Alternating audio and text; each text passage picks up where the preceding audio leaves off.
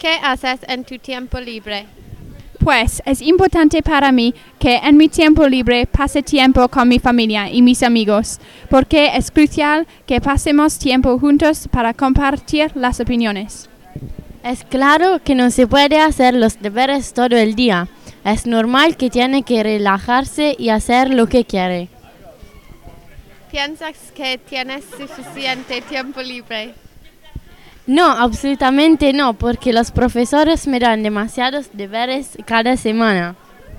Es imprescindible que nosotros debamos hacer todo este trabajo, pero los profesores no hacen su propio trabajo. ¿Piensas que es importante compartir un poco de ejercicio en tu tiempo libre? Es obvio que el ejercicio sea una buena manera para mantenerse en forma y mejorar la salud también. Sí, es muy importante porque nos ayuda a prevenir enfermedades derivadas de la obesidad y ejercicio te mantiene ocupado.